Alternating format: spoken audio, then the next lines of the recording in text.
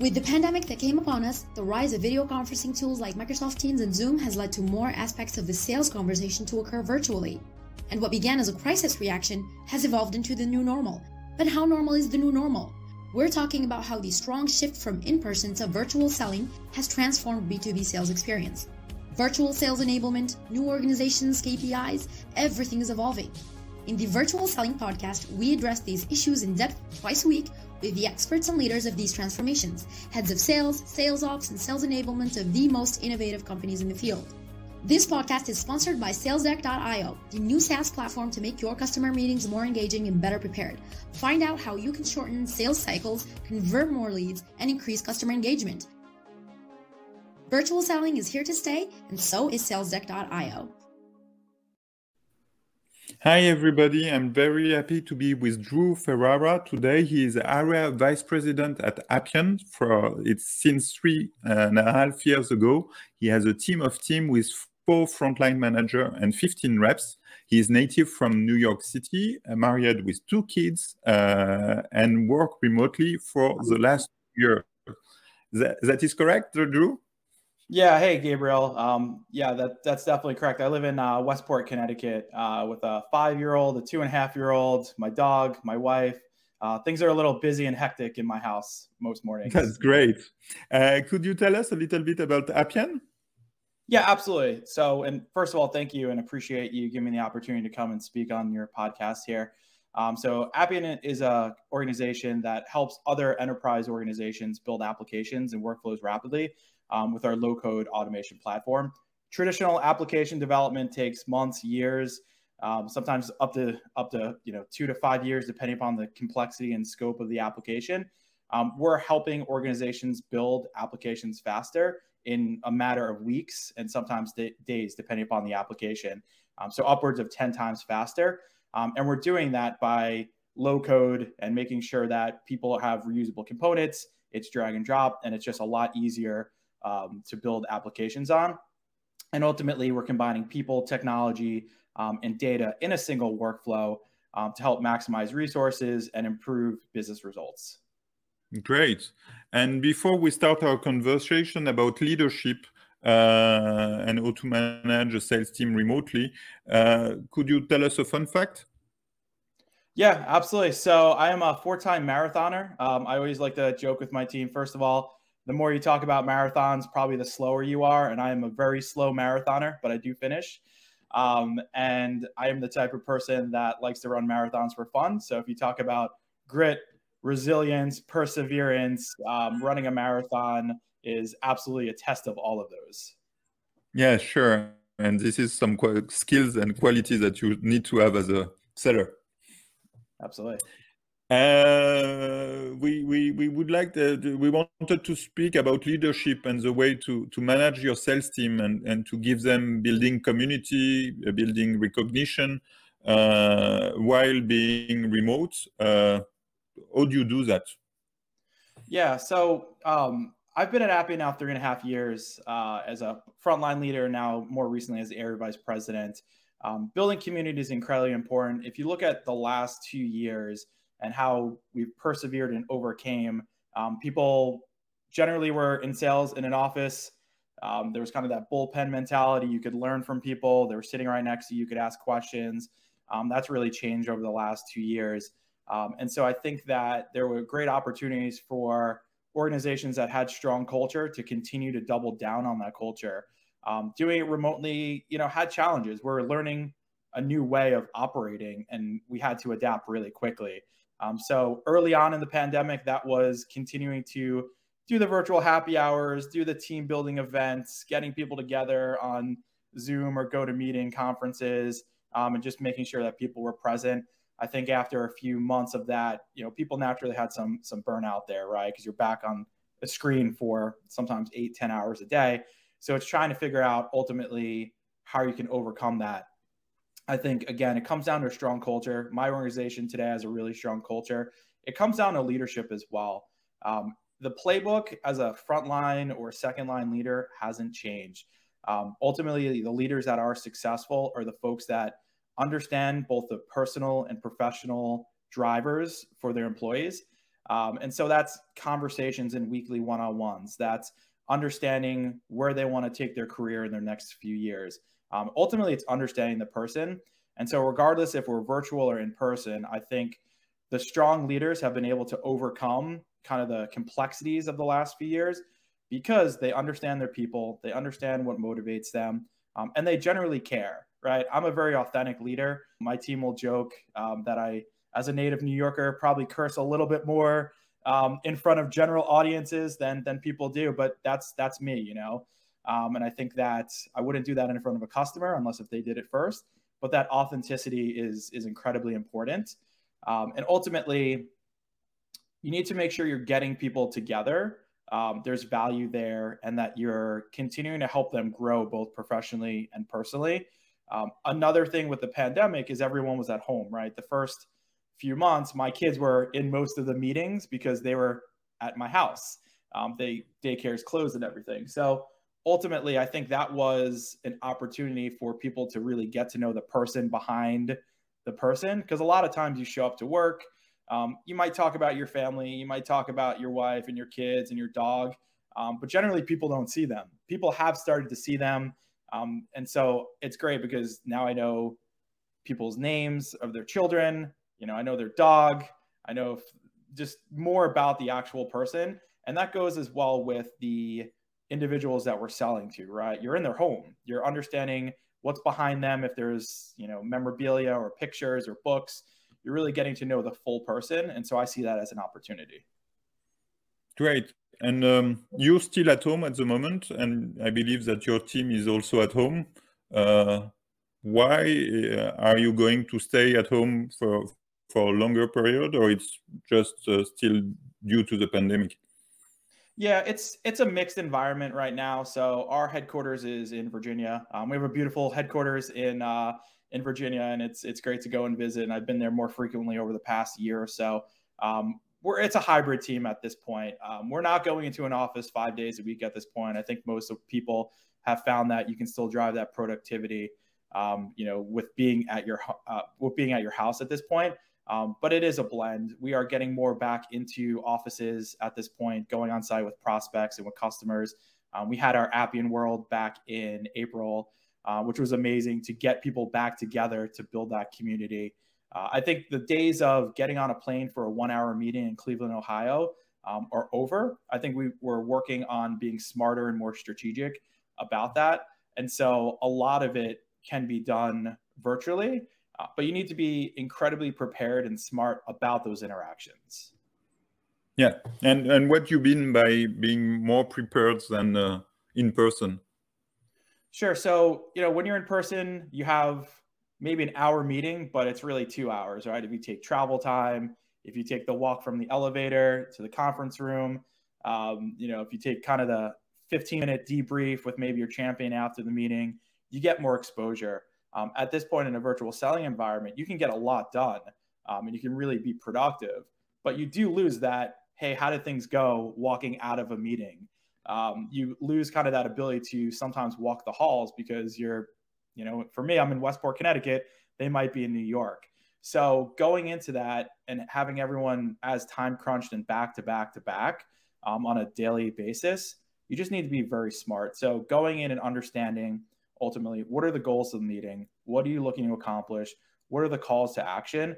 The other piece is ensuring that there's alignment with your champion or champions, hopefully, because you don't want to be single-threaded, to ensure that they're bought in, there's mutual understanding on what good looks like and what a successful meeting means. And it's determining what those critical success factors are. It's also ensuring that if you have your extended team, solutions consultants, CSMs, you know, your SDR, marketing, your technical organization, anyone that's in that meeting with you, dialed in, or even in person, they're prepared. They understand the meeting, what you're trying to accomplish in that meeting. And you're holding everybody accountable to ensure that it's a very productive and beneficial meeting for both sides. Yeah, you need to be more prepared and everything to be at its top when the meeting starts. And Absolutely. You don't have time to have everybody getting together and having small talks and stuff like that. In fact, it's much more direct. Even driving steps there. I mean, if you look at it, traditionally people will save the last 5 minutes in a meeting to talk about where we go next. Now everyone's saying, hey, they might be leaving a few minutes early because they need to get a drink of water. They might need to go let their dog out. Like there's that kind of broader element that goes into there. So it's even the preparation, maybe instead of 5 minutes, doing that 10 minutes ahead of time to ensure that you don't lose people along the way. I think the other piece is, and I know we talked about this in the prep meeting, generally if people are not interested, they're going to pick up their phone and they're going to start kind of doing it. And you might not see it because they're not on camera. So you have to make sure that you're keeping your audience engaged throughout. And how you do that is proper discovery. It's understanding what the business outcome and what you're helping organizations solve for. Because again, if you have compelling content, people will pay attention. They'll ask your question. They will ask you questions and they will stay engaged. If they show up to a meeting and maybe they don't understand why they're there, they don't understand the value and what it brings to them and their organization, they're going to be checking Instagram in the background. Yeah, sure. And it's much more easy from home and behind the screen, and maybe to turn off the camera and then to turn off the mic and to do whatever you want to do, which is much more easy on a virtual meeting. So you really have to be consistent, and it's easier on a one-to-one meeting than on a multiple person meeting, but that's it.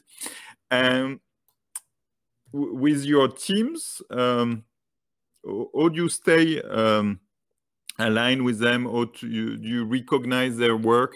What do you do for that? Yeah, it's a great question. It's something near and dear to my heart. And I stepped into the AVP role in a time of change and opportunity for the organization.